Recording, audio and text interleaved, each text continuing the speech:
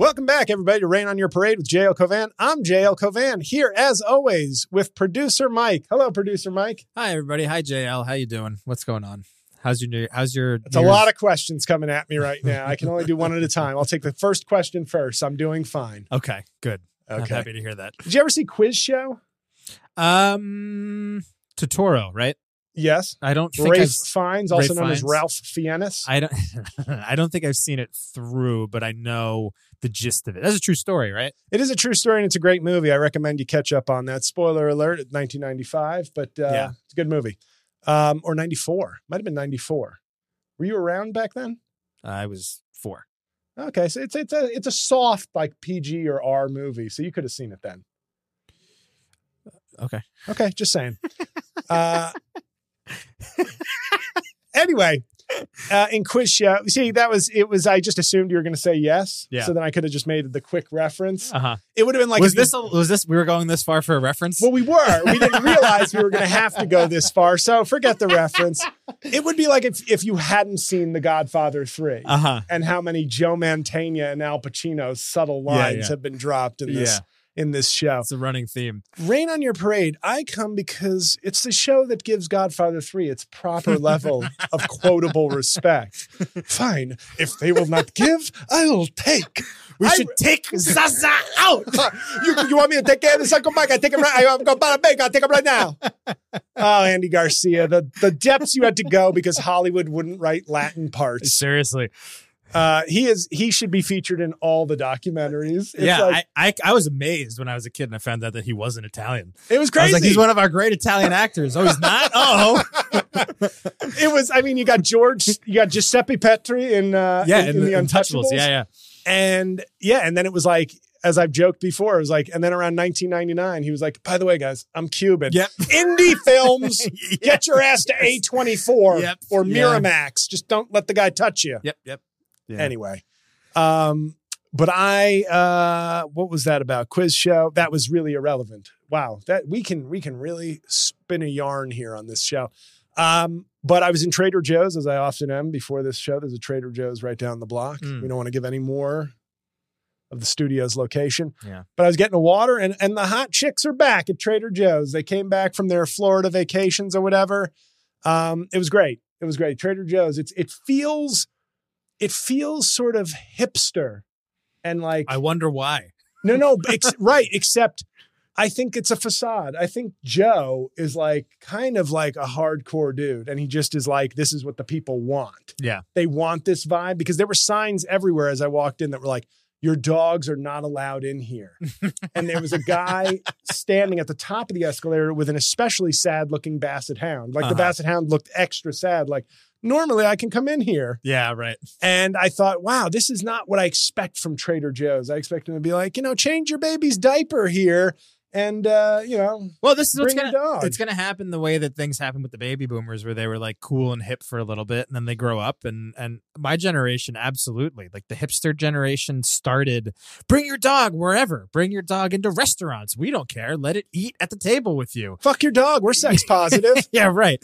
I think at some point as we grow up, there's going to have to be some sort of correction back to the middle where they're just like, all right, the dog doesn't need to be in the grocery store with you unless it's like here to help you see or something like that.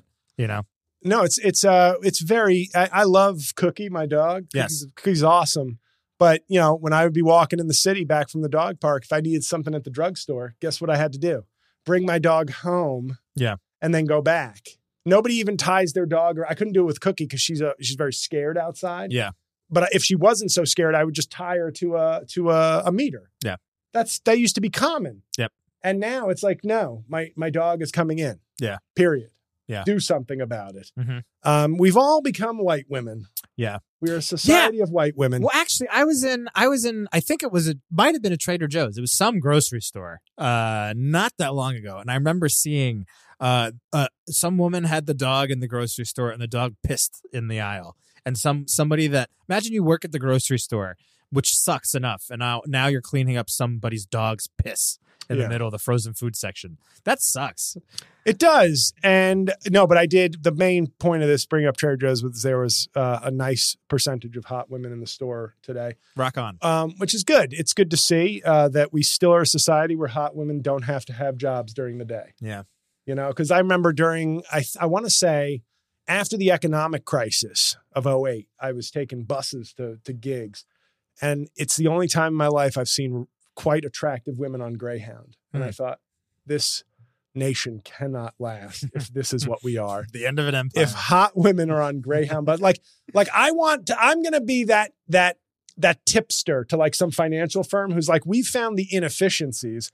JL is our guy on the front lines who informs us of the trends where we normally don't look. Mm-hmm. So I'm going short on the U.S. economy when hot women start showing up on Greyhound buses because the entire infrastructure is about to crumble or has started to crumble. Yeah. And I saw some couple in there and it's got, like, he looked like rock stars never fucking change their look, right? It's kind of pathetic. Meaning if you were once a rock star. Like if you wore like scarves and rings and like beads and shit as like a 1973 rock god, you're now 81 and you still wear that stuff. Yeah. Steven Tyler still dresses like Steven Tyler. Right. Sure. And as he morphs into Carly Simon, he dresses like Steven Tyler still. Yeah. Dude does look like a lady now. You're so vain. But I saw this guy and I just have to assume if you're 71 in a Trader Joe's with like a smoking hot, tall 45 to 50-year-old, you had to be in a band. Like you can't just walk. You're the fashion guy. Yeah. And I'm very strong on tattoos, you know, they should be the territory of only certain cliques of people, military gangs, bikers, rock stars. Yes, they're agreed. not anymore. Right. My question is, do you think rock star garb is now like, there's like 70-year-old dudes going like, oh, if I put on enough scarves, some hot young thing will think I'm like some aging songwriter and want to bone me. I think there's definitely that age for sure when like rock music was cool that still are kind of like trying to be cool guys with thin scarves and like rings and stuff. It is this is one of the reasons that I didn't want to get into music, JL, as a musician. I thought that musicians and rock bands specifically like always aged poorly. Yeah. Like they just start to look insane. Like think about Keith Richards, man. He doesn't even look like a human being anymore. And granted, that's a lot of drugs and shit, but there's also a style attached to it that's just kind of like, I don't know. You look kind of like a little kid. Like you should, you know what I mean? Like this is, you're dressing in a way that like a 17-year-old or an 18-year-old thinks is cool forever. You know, I think the best space to be in, and I say this because I've known the man, I've met the man, Richard Marx. If you're an adult contemporary star, a Michael Bolton, a Kenny G, a Richard Marx, somebody in that vein, where you never, although Richard Marx and Michael Bolton and Kenny G all had sort of unique hairstyles at their peak that were very indicative of their times, they've all aged very well into just like cool, rich guys whose music you remember and like. Dude, Kenny G's having a resurgence. He's doing like, I think he did some late night show recently where he did the melody part for some Warren G song with Warren G. And he did it on the sax. And he's like, I think Le Batard has also championed him. Like Kenny G Le Batard used to champion me. I remember. and then I got set up. I got fucking set up. But I think that he's had this resurgence now by being true to himself. Right. And by not being cool. Right. And secretly actually being kind of a cool guy. That's the move. The pivot is to self-own. When Michael Bolton did the Lonely Island video, right? That is because now you People got are like, that guy's cool, right? You got to crush it as an 80s, early 90s guy, like on your own merits. Yeah. Like you were crushing it, banging models and doing. Then you go through a little phase where maybe you're a little low key, but you're still sitting on piles of cash, which is always at Club Whore, Yeah. piles of cash is always going to get you in.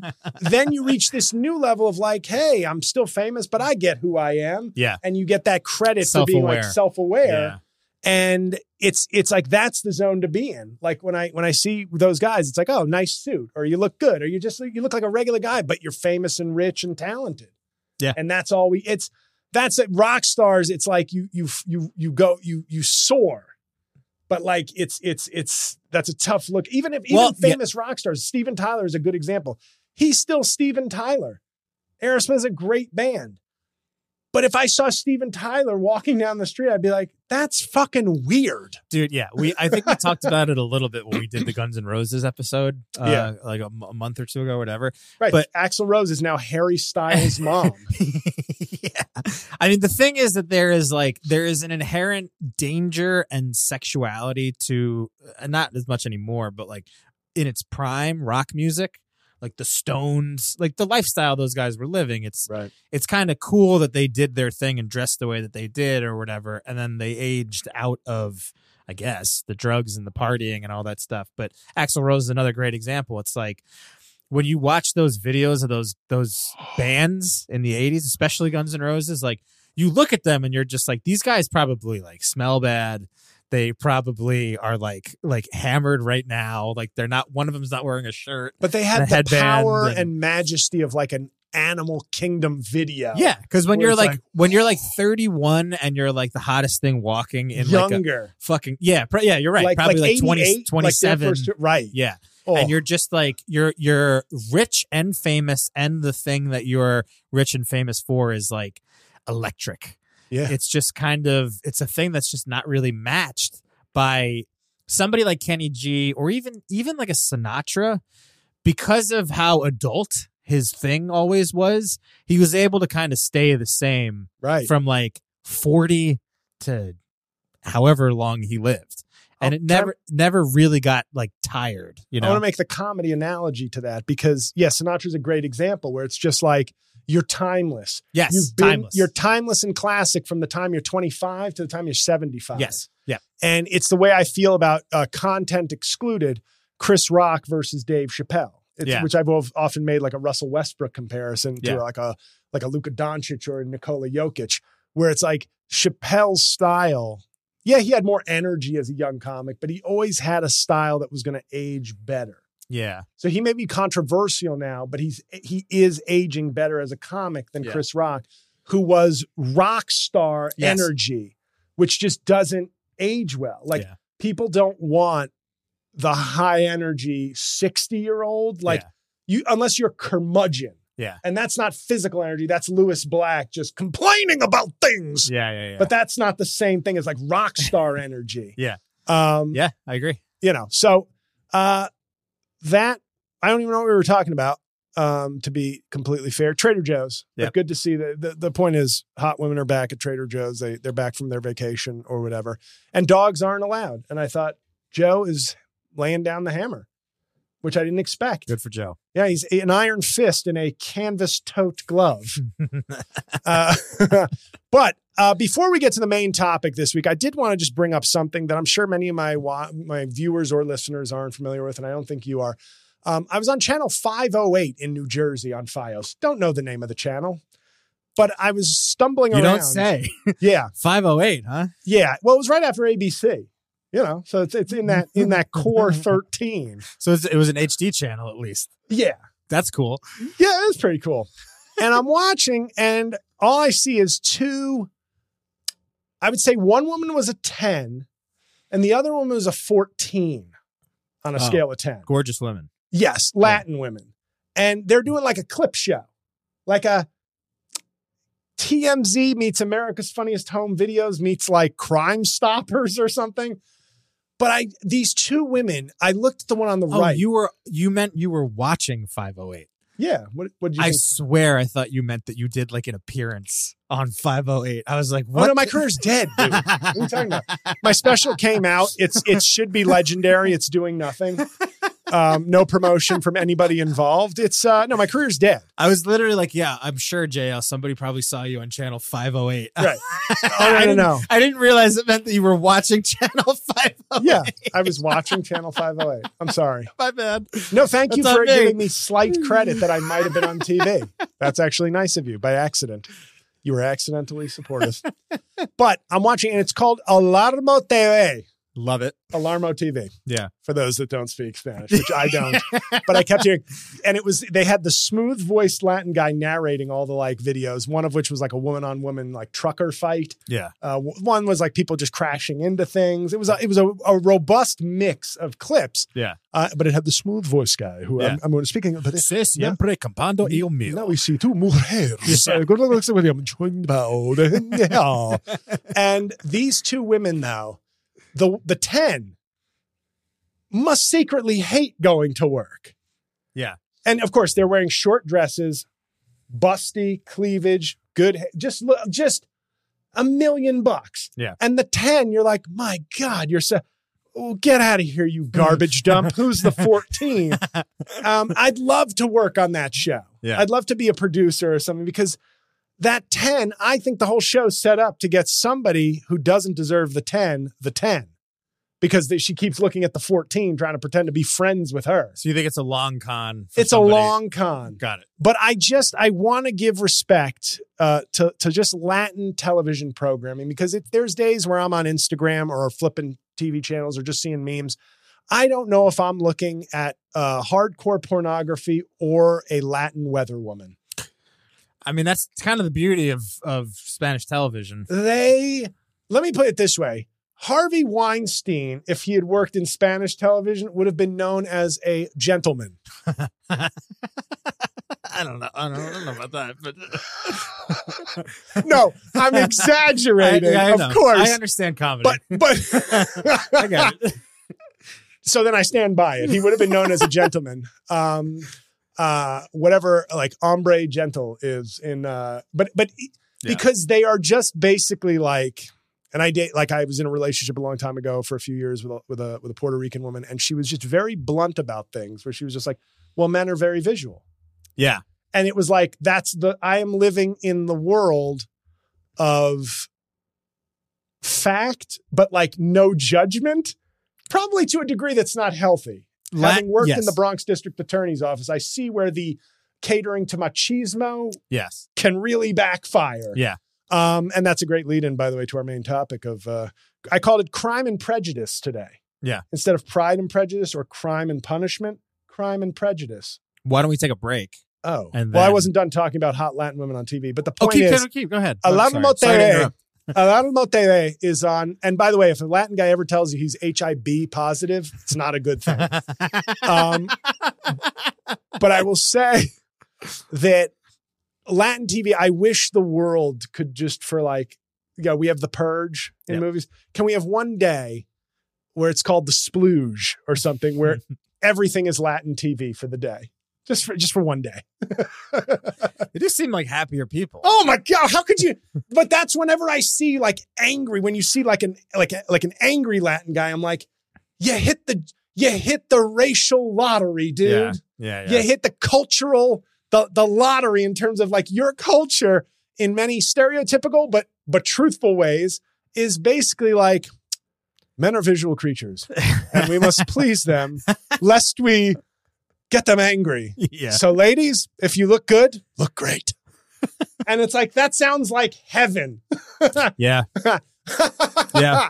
So anyway, my point is we'll be back with a very serious, robust discussion on Crime and Prejudice.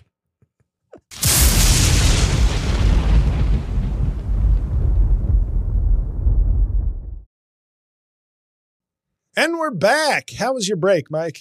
Fabulous as always. Favorite part of the show, right? Yeah. Yeah, that's too bad. I wanted to talk today, as you may know, as some of our listeners may know, I'm a former prosecutor, Bronx County, New York, 3.5 years. Really, I love it when people in movies are like, he has 100% conviction rate. I'm like, that's not true. Because when when you're a new prosecutor, you get a lot of meaningless but marginal cases so that you can work, not meaningless to obviously the people whose criminal records may hinge in the balance, but things where often there's not like liberty at stake. It'll be like, hey, you have an A class or B class misdemeanor. Right. Go try this. because we want you to work on your skills, Right. and we offered Someone's them a gotta do plea. it. Right. Right. Because you don't want your first case to be the murder trial. You want that to be, your 20th case. Yeah. So my record was 3-3. I was a playoff bubble team as a prosecutor. Yeah. Should have been 4-2. Okay. But that's for the legal historians to debate in future generations. But I was thinking about crime because I know you like it when I don't talk comedy and also when I talk serious topics. Mm-hmm. It's like a double win for you. Yes. When I talk seriously about comedy, that's like a double loss for you. Oh yeah, that is a double loss for me. So I thought, like last week, as of this recording, there was a report, widespread reporting on like homicide rates being way down this year. Yes. And just crime in general. And there was a report maybe close to a month ago, maybe a little less than a month ago, about the shoplifting crime reports. Way exaggerated. Like, in other Up? words, like they were exaggerated up. Like, Yeah. Things were being attributed that just weren't true there. And yes, there were pockets of places where it was up. Yeah. But it was really much more a product of the sensational videos and nonstop badgering, like, that, oh my God, we have an epidemic of this. But the data has now proven that was grossly exaggerated and that homicides are having like a record drop had a record drop in 2023. Granted, they had gone up over the pandemic, but they were also going up from record lows before the pandemic. So Right. like the basic thing is, I think it was largely scare tactics on the whole. And that's not to say in certain cities, I know Washington, D.C. has had like an legitimate epidemic of auto theft. Yeah. Okay. So there's places where specific crimes have exploded. But overall, the crime pattern in this country is not what it's been portrayed as. Mm-hmm. And it just feels like I look at where we are as a country where it's like, this is another theme, I think, of where facts don't actually matter anymore. Oh, you're telling me, baby. And crime is one of those stats, though, that if fear can cloud your judgment on things, well, then getting fake stats in a topic that will make you fearful is like, it's like an exponential effect. Well, so I guess my first question is, how could a stat be exaggerated if it is a stat? Like, let's just say the what'd you call it, petty theft, shoplifting. Mm-hmm. How does that get exaggerated if there's numbers involved? I can understand the exaggeration if you're just going off of videos and things like that. Right. I think, and this is, and I wish I had the article, and I may just very subtly like bring it back up because it was from a month ago. But I think would you like me to vamp jail? I can do that. Mike, what else is going on with you these days? Well, luckily I have not shoplifted in. Oh boy, I thought you'd be better maybe at this. Wait, you didn't even give me a chance to get You got started. to the third word and you were like shoplifted. Because I was trying to figure out the tense of shoplifting. But I know, like, since we're on the subject, the finger that I can point to is, I think we've talked a little bit about San Francisco and how it's being portrayed right now. And I haven't been there. I have heard it is pretty bad. But I know that, I think we might have talked about it on this show a little bit. One of the things that has been sort of a point of contention for the Fox Newses and the right-wing publications is that shoplifting out there is not really being prosecuted at all. I don't think you even get a misdemeanor for it anymore. I don't think you even get arrested if you're caught shoplifting. And so I think a lot of the drugstores and the Walgreens and places like that have kind of gone to locking everything up behind the annoying thing that they do when you need to get shampoo at CVS. Right. You say, like, you just have to call somebody over to get it. Well, at my CVS, what they do in New Jersey is they lock up everything that you want and then leave like the CVS brand identical product open. I'm like, exactly. That's not theft. Yeah. That's just me being like, That's do I want to strategy. wait for Sensodyne or do I want CVS numb your gums toothpaste? Yeah. Okay, Yeah. well, I've got to, and this is what I thought it was, but it was really about major brand stores overemphasizing shoplifting as a reason for closing stores and things like that.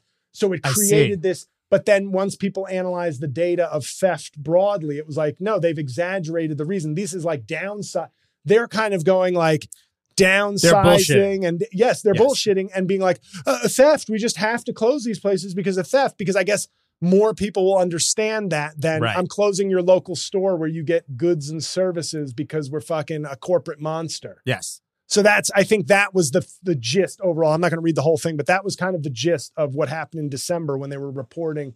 So the actual numbers are not lying. The numbers are what they're using to say that the CVSs of the world, I'm just throwing out a brand out there, that the numbers are actually reflecting that those companies are just lying.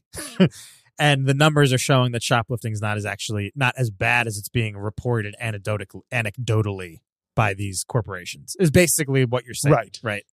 And you're right. And they won't share data about the store closures. They aren't sharing the specific data from the closed stores. Right.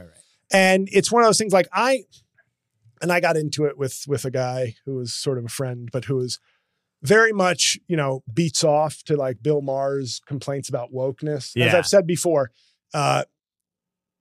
wokeness is apparently the one topic that can't get hacked for the people who love it.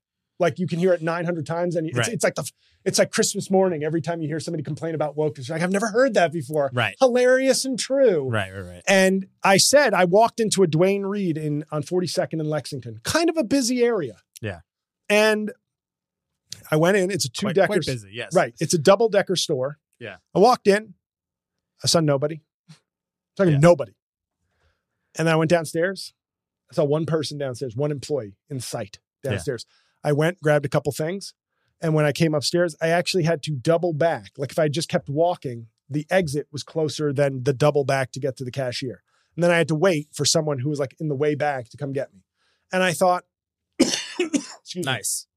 Yeah, I thought cough. I thought right into the microphone. Let me clear my throat. I did. I went here. Yeah, pick that up. Wow. All right.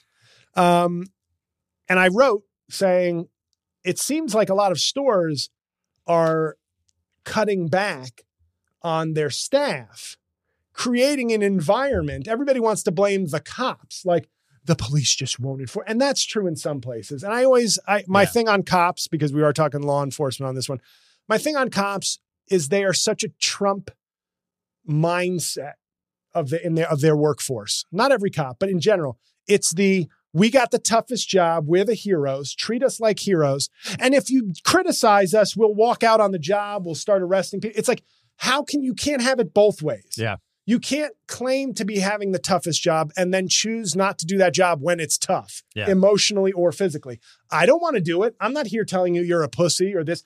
But if I'm walking around like the fucking cat's pajamas, to appeal to our young fan base, I can't then flip it and be like, oh, but you've hurt my feelings, so now I'm going to not do my job anymore. It's like heroes don't have to get treated like heroes. Yeah. Sorry, that's what makes the behavior and the action heroic. Right. Is that you're doing something above yourself, not for the proper amount of credit, respect, and pussy. Because let's be honest, that's really about that. And trust me, I have said this. These are anecdotal stats that I accumulated in my time as a prosecutor. The cheating rate for cops is 109%.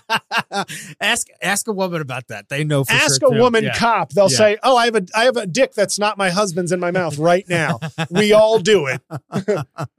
Bros and hoes before spousos. Yeah. So, but the point is, or a vagina in her mouth. Yeah, inclusive.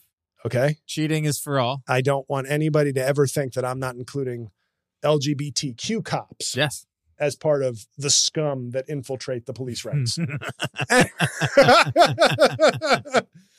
it's, and I wrote, and the person was like, the only reason this is happening is because people have defunded the police, like this antiquated, what already feels like an antiquated argument. The person wrote to me like, it's because of all the stupid woke defund the police rhetoric that has cops not doing their job anymore. And I go, or there's nobody in the store. And it's like, not everybody is a righteous moral figure. And I'm like, this store was basically begging me to steal shit. Yeah. And I didn't, of course. But it was like, hey, I don't even know if anybody's here today. Yes. What is this? Yeah. Is this like a dream? I just woke up. All the candy and pharmaceuticals I can have. I know, It's dude. like supermarket sweep. Yeah, it is a fair point. The CVS across the street from my apartment, your old apartment, Hey. same old thing, man. They're really there's like 3 or 4 people that work there, I think, maybe at a given time. And honestly, man, they push everything towards self checkout too. Yep. So nobody's even checking you out. So and nobody's watching me check out. We're on the honor system in a society that lacks all honor. Yes. There's been so many times where I have gotten frustrated trying to do the right thing, pay for like whatever soap or whatever I need to Can you tell them get. I miss them? I miss my old neighborhood. the people at CVS? It was the best when it was Food Emporium, though. Oh, that's long gone, I think. No. It was gone when I was still there. Oh, got it. Yeah. I was about to say. Yeah. We don't have a grocery store anywhere near where I anyway. But Mike, there's been times Mike is saying that the East 50s is a food desert. it is. Please help him. But when I go and I check out at that CVS and they've forced me to go self checkout because they just won't ring me up. I literally, because I've been taught to do the right thing, I don't steal the thing that I like screw up ringing up because I don't know what I'm doing because I don't work there. Right. So every time I swipe something and it just tells me like, not recognized, call for help or whatever, I could easily just throw that stuff in my bag and be like, see ya, thanks, I paid for it, walk out. They have no real idea in the moment, at least. Right. No one's paying attention. And the next thing you know, there's like some Staten Island congressman standing outside your CVS going, they're closing this down because too many migrants are robbing the working class people of this city. Eric Adams, you gotta go. You gotta go, Eric Adams. That's Vinny Ligoney's father, Carmine the congressman. You gotta do something about this. Working class people can't even get their snacks. So the point is, I feel like that's just one example because we are less and less nuanced. We are less and less sort of data driven and a lot more gut driven than ever before, which is unfortunate because we've never had more data and information and ignored more of it. But that was sort of my part, like homicides going down. Yeah, right. Like you it's a fact. Yeah, right. It's a fact. If you watch news that always shows you, and the local news, I will say, everybody always criticizes the media. Nothing is more damaging to the psyche than local news. Laura likes to watch local news sometimes, and it's just crime, puppy saved, crime, sports, weather, bye. Yeah. And it's like, Jesus, the world is an awful place. Yeah. Because there is no, it's just very bizarre. Local news is terrifying. Yeah. And you could be in a wonderful crime downturn, but what are they going to report? Yeah. Some nice things happened today. Yeah. What's going on with you, Ted? Yeah. And so I think, but when you look at like I use the store closures and the shoplifting as like, instead of examining the ulterior motives or other data or doing a broader look, it's just like, well, they're closing all these stores because of shoplifting. I saw 2 videos just the other day of unruly blacks stealing candy. The world is coming to an end. And don't get me wrong, when I saw like the flash mob video of like 30 people bum rushing like a Gucci store or some shit, I was like, wow, that's it. That would unnerve me for fucking sure. Yeah. But I was like, and that's one like this. And then that is so easy to convince people that that's what's happening. And crime did go up. Now, nobody ever wants to say, oh, the pandemic fucking with people's lives probably had an aggregate effect. Just like poverty always leads to an increase in crime, possibly the pandemic also led to crime, which it did. Yeah. And a lot of those things are now falling again. And the people, though, who don't want it to be true will just say, no, liberal prosecutors. And yeah, well, okay. If crime is going down and you still have a liberal prosecutor, maybe it's maybe if you give these policies a chance, we might see some long-term growth, but nobody cares about long-term. Yeah. But now we've reached a point where even data is not as important as vibes, whether it's the economy or crime. Oh, vibes are the only thing that matter in this day and age. Yeah. And everything. Forget, No, it's because it's the same thing on the economy. People will just say to me, are you kidding me? What world are you in? I'm like, I don't know, the world where the economy is doing well. Right. Like, I don't know what to tell you. Like, unemployment's down. Inflation has come down to like 2%, at least like on a quarterly basis or whatever. It's back where they want it. And the stock market is doing very well. Right. I don't know what other, if you're fucked up, I apologize, but I said the economy. I didn't say troll on Threads. Yeah. So but with crime, I just have always found it very, very interesting in general, because I'm going to share a little bit of a personal story, because I think prejudice has so much to do with how we see crime. Mm-hmm. And there's the basic things of, you just can easily compare the crack cocaine and the opioid epidemic. Oh, yeah. Okay. In terms of, one was treated like a scourge that needed to be put away forever, the other a health crisis. Right.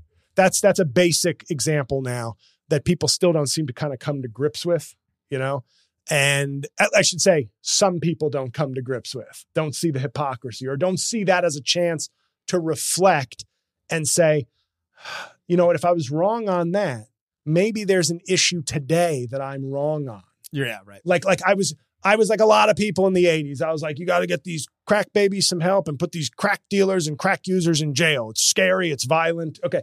But now that you've the very least you can do, if you see through the arc of history and how opioid folks are being treated differently, doesn't that make you want to reflect and say, hey, maybe there's another issue, whether it's schooling or maternal health or something, where I should be like, wow, maybe Black people get treated differently on that as well and need,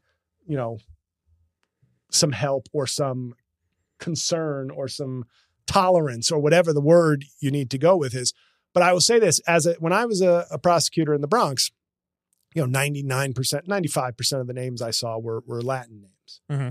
And I remember just finding myself starting to feel that, like, that beginning of bigotry. Like, I was very conscious of it. That you were being bigoted toward them. I was starting to think certain things, because and part of it I think had to do with my girlfriend at the time was Latin. She was from the Bronx, and occasionally some family shit would come up with her that would annoy me. I remember she had like her baby daddy was basically not around, but what I knew of him, not a great guy. Sure. And you start to kind of internalize that. So you have it created like a personal connection for me. Yeah. And then when you're just at work having a bad day and you got 10 folders on your desk, and it's like Diaz, Sanchez, Gutierrez, Diaz, Vasquez, what the fuck? Like, what the hell, people? Yeah. And you start to veer into that. What's with these people? Right. You're not yelling it, but the beginning is thinking it. And then, once you're in a group with maybe some cops, or you've been working for 10 years at the place and everybody's having that similar, I only worked 3.5 years, but you can see. I imagine working with the cops adds some fuel to the fire. Well, but sometimes, to be honest, sometimes it was easy to look at the cops as different. Uh-huh. Like, you could see, you could look at them and maybe be like, well, I don't want to be like that. Right. But you don't realize what's happening in yourself. Mm-hmm. Now, I am as the conservatives say, a lib cuck. Yep.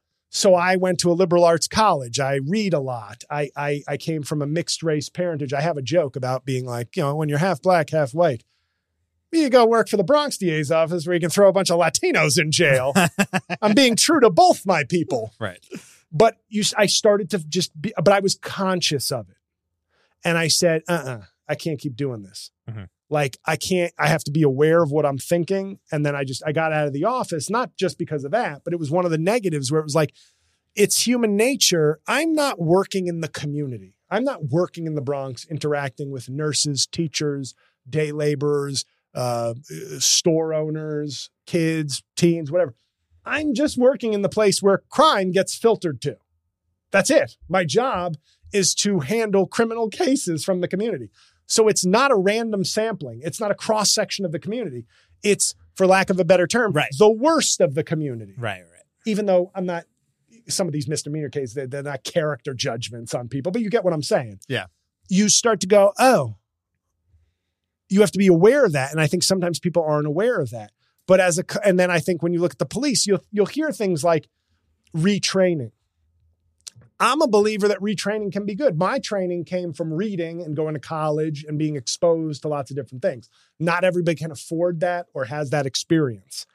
But I see on both sides a lot when people say retraining, there's a lot of eye rolling because I don't think either side takes it seriously enough. I think one side looks at it as like some woke garbage and the other side goes, they think of it as woke garbage. How's it going to do anything? And I don't know how we fix this because police to me, and I can only use my experience, like New York cops, they almost never live in their neighborhood or community. Ever. That creates already a siege live in mentality. their neighborhood. I mean, they don't even live in the borough. But prosecutors had to live in the city. We didn't have to live in the Bronx. I happened to live in the Bronx when I was there, but you had to live in the city. I don't exactly know why that was, but cops, on the other hand, probably from their union, which is, Pat Lynch, one of the scummiest douchebags on God's green earth. Yeah, that guy's a nightmare. He's a nightmare. Yeah. Because he doesn't I feel like there's fighting for your workforce and there's liking it. Right? And I think he killed a black guy. I would do this for free.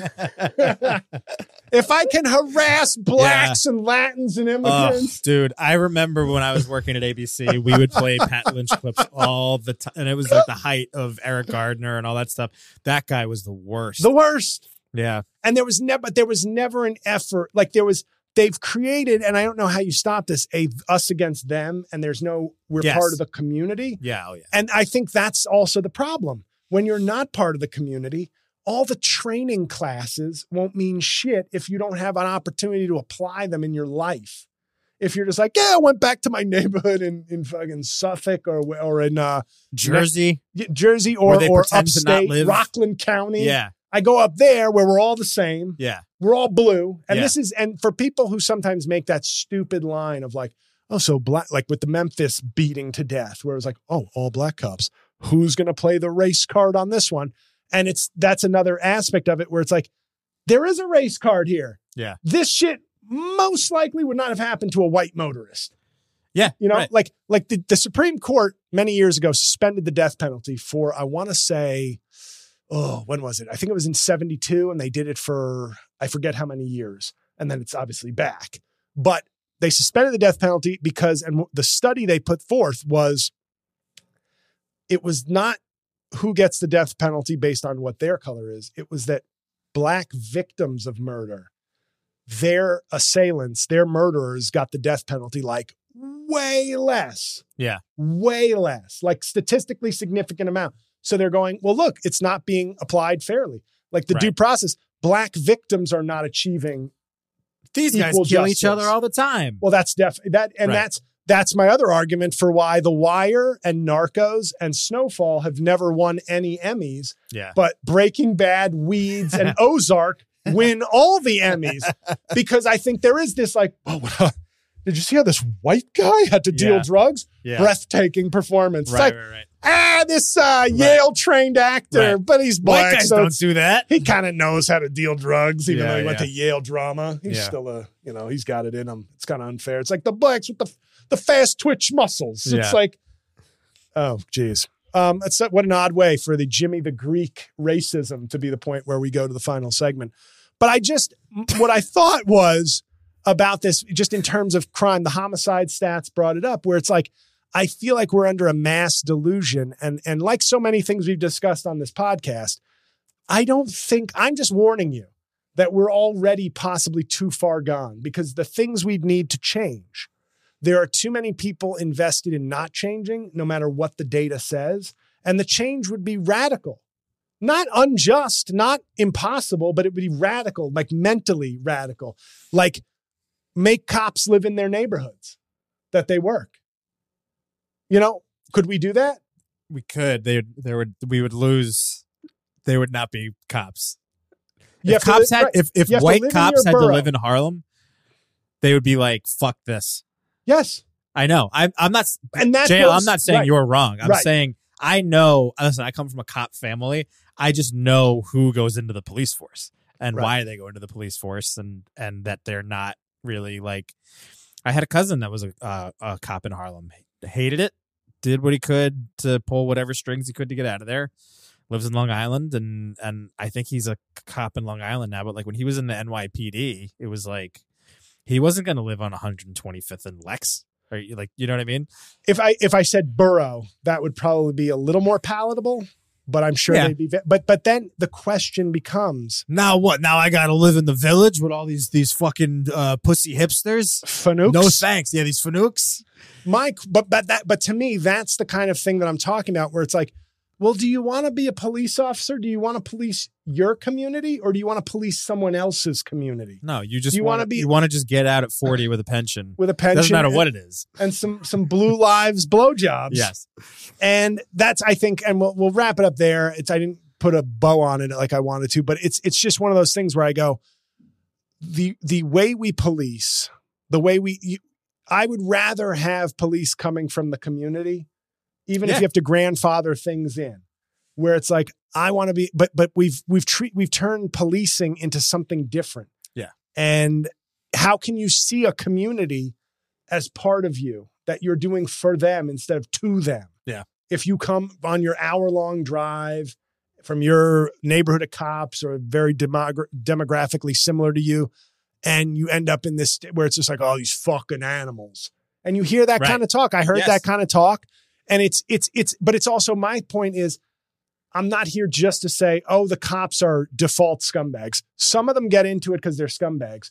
Some of them, the job can make you a scumbag. Yeah. And that's why I brought up my own example of, if I was a DA for 20 years, I think I can promise you that I wouldn't have changed, because I at least had the built-in mechanisms of checking myself. But that kind of stuff is probably pussy woke nonsense to a lot of cops. And if you feel in danger, or you're surrounded by your brothers in blue all the time, that culture will have an influence on you. And how do you break that up? I don't know. So my point is, don't shoplift, kids. So with that, we'll take one more break and we'll be back with some comedy talk. Bye-bye.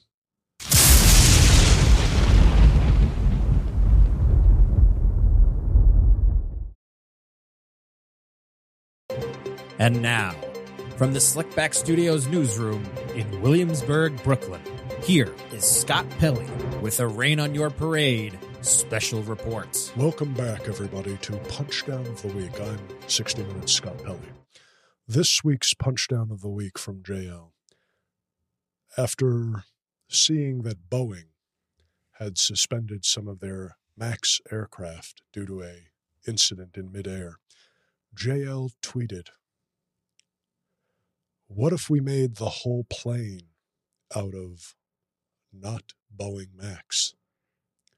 Obviously hearkening back to that old joke of, why don't we make the plane out of the black box? And a person replied, "They tried that with the stuff flight recorders are made of." Yes, that's the joke. As the kids would say less. Thank you, Scott. Oh, Scott Pelley, a pro's pro. Ugh. A pro's pro. He's one of the best, and he's so nice, to take time out from his busy schedule. Yeah. Well, this week's special review is show favorite Pete Davidson. Turbo Fonzarelli is the name of his new special. I think it went up yesterday as of this recording. So I during my kale salad lunch, I turned it on, and boy, oh boy, it's there's not a lot of there. He seems like a nice fellow. People seem to have a nice opinion of him. Women seem to like his penis. So there's all sorts of things going for him. That's Big good. cock, from what they say. Treats his mom right. Yep. Has his own issues, but doesn't seem to attack anybody. Seems to be mostly about, peace, love, and understanding. That does not buy you a pass on this podcast for putting out what amounts to confident open mic night. Yeah, I mean, listen, I have my thoughts about Pete, and they are. I don't think it's just my personal opinion, and as somebody that now open hater of stand-up comedy, I don't think that stand up is Pete's strength. However, I am not a Pete hater. And I actually I'm a Pete truther. I'm not here to hate. No, I know. I'm a truther. I know. With a hard R. And listen, that also just, liking somebody and thinking that they are actually talented in other ways does not also mean that you can't make a bad special, which I haven't watched, so I can't give a full opinion. But I will say, I didn't watch it all the way through, but I got invited to his premiere for Bupkis. Did you watch that at all? I have heard it's good, but fool me 3 times, shame on me. Well, this is what I'm going to say about Pete. And I think that, obviously making stuff that is more long form is a little more of a collaborative effort. Right. Good on him because he does keep his people involved. He's very good to the people that I think that he's been like friends with and loyal to throughout coming up in the stand-up world. Guys like Ricky Velez and like Dave Sears, who's a great writer. I think he was at SNL. For a little bit, and Derek Gaines, guys like that. So I do love that about Pete. He has like that Sandler kind of thing where all his boys are just involved. That's a nice thing. And I will say, we saw the first 2 episodes of Bupkis when I was there, and I do think that it was good what I saw. So I think that's where his strength is. He puts the cock in Peacock. Yes.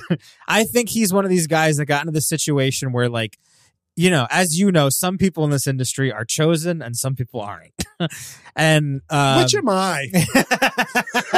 that's why I brought it up. I don't think Pete is untalented. I think he's got a specific talent, and he's good at that. I think he can make good long form stuff.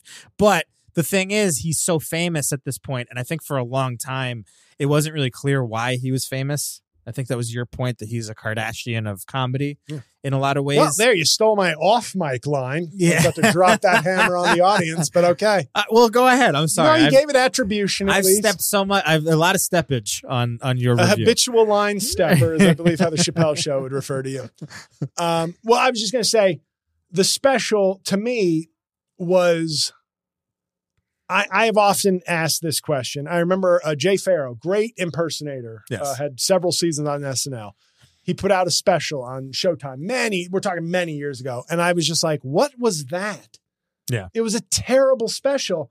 And I run into this all the time and more where I want to scream and go, does anybody fucking care? Yeah. Like personal, a comedy special, this idea of like, well, I guess I just got to put one out. But the answer is no. Yeah, I know. That's the thing. Yes. But when I see a special where I'm like, but that wasn't, it's the question for me is not, this is your only chance, Pete, or who did I just say? Jay or whoever. Yeah. Whenever I see a famous person put out a real mediocre product, I go, but you don't have to. You don't have to. That's where my question comes in, where it's like, we've discussed the need to constantly feed content. Where was the special hosted? Is it Netflix? Yeah. Oh, it is. Okay, got it. Yeah, big. I mean, I'm sure big budget. I just wasn't sure if it was a Peacock thing. No, he's just all over. He's all over the platforms. Bupkis is on Peacock. Yeah. His special's on Netflix.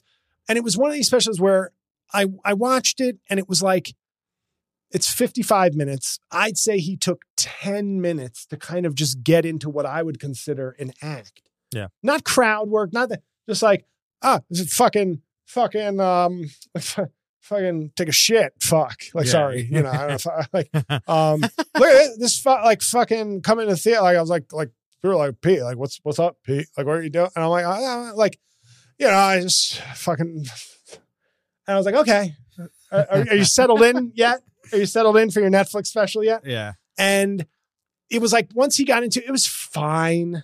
Like I'd say like half of it was fine, but that's like half of 55 minutes. And it's not even that jokes were bombing. It was like, this is the kind of thing where like when I started out in DC, you'd be at an open mic and they'd be going, work it out. Right. No, don't work it out. Don't do it. What are you doing? Yeah. But I've always just thought like, here's, I just want to give, in case people are like, but I like Pete. I find him fun. My mantra with him with SNL was 7 seasons, 0 impressions, 0 characters. I don't think we'll ever see a run like that again. He's famous, man, and I like he's one of the first guys that I can think of that's sort of like transcended. We were talking about George Carlin before we started. He's post talent. He's not post talent. Post Malone. I know No, you love he's not puns. Post I Malone know either. you love puns. He is post. It's like post craft. Like the fact that he's a stand-up comedian doesn't really matter. He's just kind of. Let me. He is like a better version of Matt Rife, in my opinion. I know we trash Rife all the time because I don't believe that Matt Rife is talented, but I believe that Pete. Oh, for real? Yes, but they're the same in the sense that Matt Rife's real allure is that he's handsome and famous. And But what Matt Rife has done to get, you're never, very rare, you're going to get me defending Matt Rife. Matt Rife has, I wouldn't say mastered, but is very proficient in the skills of stand-up comedy. Whether or not you think he's hilarious or not, he has the fundamentals down. Do you know what I mean? Yeah. Like he hits his beats. The crowd likes him. He interacts very well with the crowd. So he has like the skill set. If not, if there's no juice there or no spirit behind that, he does have the skills. But when I watch, for my Pete Davidson, if I were to really break down his stand-up, in my opinion, whatever people take of this, they can think I'm a hater, they can think I'm a fucking douche, but I know fucking comedy and I got a brain that works. Yeah. He strikes me as a guy who started doing comedy young, 18. Yes. And there's two types of comics if you start really young. Dave Chappelle got famous early as well. Yep. And I've always said when a comic gets famous, whether they're young and famous or older and famous, the more skill they have, the more it doesn't matter if the crowd always loves them. A shitty comic that gets famous will just be able to get laughs because it's like, hey, like Seinfeld in his documentary 20 years ago would comment on like he was at the peak of his power and the crowd would be dying laughing. Mm-hmm. And he's like going, that's not even funny. Like at least he had that inner meter to know no matter how famous I get, it's got to meet my standard. Yeah. I can make these fuckers laugh easily just by being Jerry Seinfeld now, but some comics have that inner measurement that they can always, no matter how hard they're killing because they're them, they can also kill because they have that inner measurement of how good a joke really is. And I think Chappelle, having gotten really famous young and being really successful young, has it. Regardless of what you think of some specials here or there, I think he has an inner measurement. But you're talking about the it as if that's the important thing. But I'm saying Pete Davidson, when I watch him, I see a guy who was, doing spots, got very famous very young, like 20, 21. There's almost nobody alive who's just going to be fucking crushing it for real at that age. They might have some good bits, but once you got famous, there was no longer a need. It almost stunts your comedy growth. So when you're a fourth year feature act, maybe, well, you're already headlining. And people already love you. Again, but this is the same conversation we have. But I'm telling people if they're still listening to the show, they're listening for my opinion, knowing that the state of comedy is what it is. But I'm breaking down why I think his special is like very like whatever. But this is even though he's a 12-year vet at this point of stand-up comedy, his shit has never matured past like the kind of up and coming feature guy level. And I think once again, it is what it is. He's famous. He's successful. He seems like a nice guy. But like this is where this is a good example of comedy in this era now, which is like we don't need to move the art forward. Nobody gives a fuck about the art. Nobody even knows what the fuck the art is anymore. It's just like I like him. I have a pretty simple sense of humor. I'm not going to overthink things. Hey, Pete. Yes. It took you a long way to get there, but yes.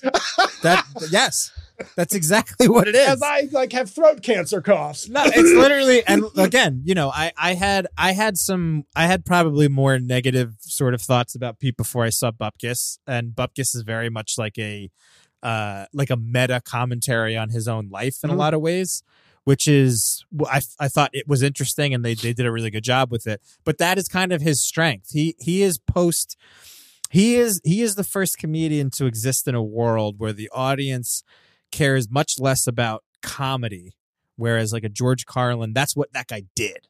Like you were a Carlin fan because that guy was like the best comedian. Or you were Pryor had this a little bit too, where sometimes like post getting burnt up, part of the allure of Pryor was gonna be hearing him talk about like his fucking crazy life in a lot of ways, you know? What happened after he gets burned up. Pete is kind of in that world where he's famous and he is a comedian by like title. So the presence, if you're an audience member, like you just said, hey, it's Pete, whatever, the being close to somebody that is just a famous person, it's influencer comedy sort of like at its best. And I don't think that he's untalented as a creative person, but I think that stand-up was like, it's like how he started, and he was a young guy, man. When you're hitting your like your stride of fame in your early 20s, that's what's getting presented to a certain generation, and SNL's still mainstream enough where that's what you're going to put in front of 20-something year olds, and you're going to hate that I'm going to say this, JL, and I mean this 100%. I hate almost everything you say. I'm not kidding. I'm being very sincere when I say this. Pete is the voice of a generation. No, that's fine. I really do believe it's a generation I have utter contempt and disrespect for. And that's the broader issue here, is that like there's a lot of people that for somehow find Pete relatable. Right. And it's like it's a little bit younger than my generation, right. Certainly younger than yours, but it's not really about Grandpa JL's comedy hour. It's not really about being great at anything. It's just like everybody seems to like this guy, because that is the one thing I'll say. I don't know. There's a lot of people that I think are very jealous of him, and there's a lot of people that have a lot to say about him if they don't know him. Right. But one of the things that I picked up from being at that premiere was that he had Ghostface Killah and one of the dudes from the Locks come out, and they were just like souped up to be. They were like, Pete's my man. Fucking love you, dude. Like, hey man, he's famous enough where rappers are just like, this guy's cool. And then Machine Gun Kelly was there, and he's like, this guy's cool. And all these people that are around this guy just like him. And fucking Joe Pesci chose to be 85. These people like did this job on this show because they like the kid. And I don't know that there's much else to really explain out of that. It's like he's not hurting anybody. He's the ultimate, just like, I don't necessarily understand the allure, but it might be just because like the reason he's famous, we're kind of past. It's past us as older people. Two things I want to bring up. One, and then we can be done with this. No, because I think without insulting him, I think he is a useful. Everybody always thinks when I talk comedy, I'm just some fucking. I care, and I think it's valuable to me, even psychologically, if nothing else. Yeah. To like break it down and just to examine the culture through comedy, because even when you would compare him to like an Adam Sandler. Yes. You look at Adam Sandler, it's such a good comparison, because a lot of people would be like, oh, Adam Sandler was like this generation's Jerry Lewis or something. He's just goofy, funny, fun, family comedies. He's likable. He was a young face. He was the kid on the SNL. But if you were to compare their body of work up to age 30 as both SNL people and movies, it's no comparison. Like, Jerry Seinfeld might as well be Carlin in terms of created way more characters. His movies, his early movies, some of them are really fantastic, borderline, I wouldn't say iconic comedies, but like Happy Gilmore, I love. Billy Madison, I don't, but a lot of people do. I hate Billy Madison. Me too. Yeah, I hate it. But speaking not just for myself, but those movies are held in some reverence by people of like my age and a little older and a little younger. But I also think that's recency bias in a lot of ways, because I think if you would have watched that, I like Happy Gilmore after the fact. I think it's like there's a lot more there. I didn't see Happy Gilmore like when it first came out. But yeah, but like I guarantee if I pulled up the Billy Madison reviews right now or whatever, I'm sure the people at the time that like cared about any of it, like the U's of that time were like, this is bullshit. No, I never liked Billy Madison, but I'm saying I know. But also say Ace Ventura had bad reviews, but Yeah. it was wildly popular. I don't see anything that he's done that has even he has achieved that popularity, but none of his work has. I understand what you're saying, and my retort to that is essentially there's two. First off, you still watch SNL, right? Sometimes. As like the way an anthropologist would study ancient cultures and civilizations. Yes, because I gave up on SNL years ago. It's just not for me anymore. I just don't think it's very good. But it's not unless they want to audition me for something. Are there any characters on SNL anymore? Is anybody doing that? What they've done with the show, and I say this to Laura, is that there are people I have thought in the last several seasons. Cecily Strong is probably my favorite example of this, where they turned characters into desk pieces. Yeah. They didn't build sketches around characters. Instead, what they do is every episode, let's start with a game show sketch. Yeah. And then we'll do a taped reel rap, most likely some sort of rap, right, ironic parody video. Then we'll come back to like a cooking show. Right. Break. And but there's no superstar. Because I think they're doing wrong by their talent on that show now.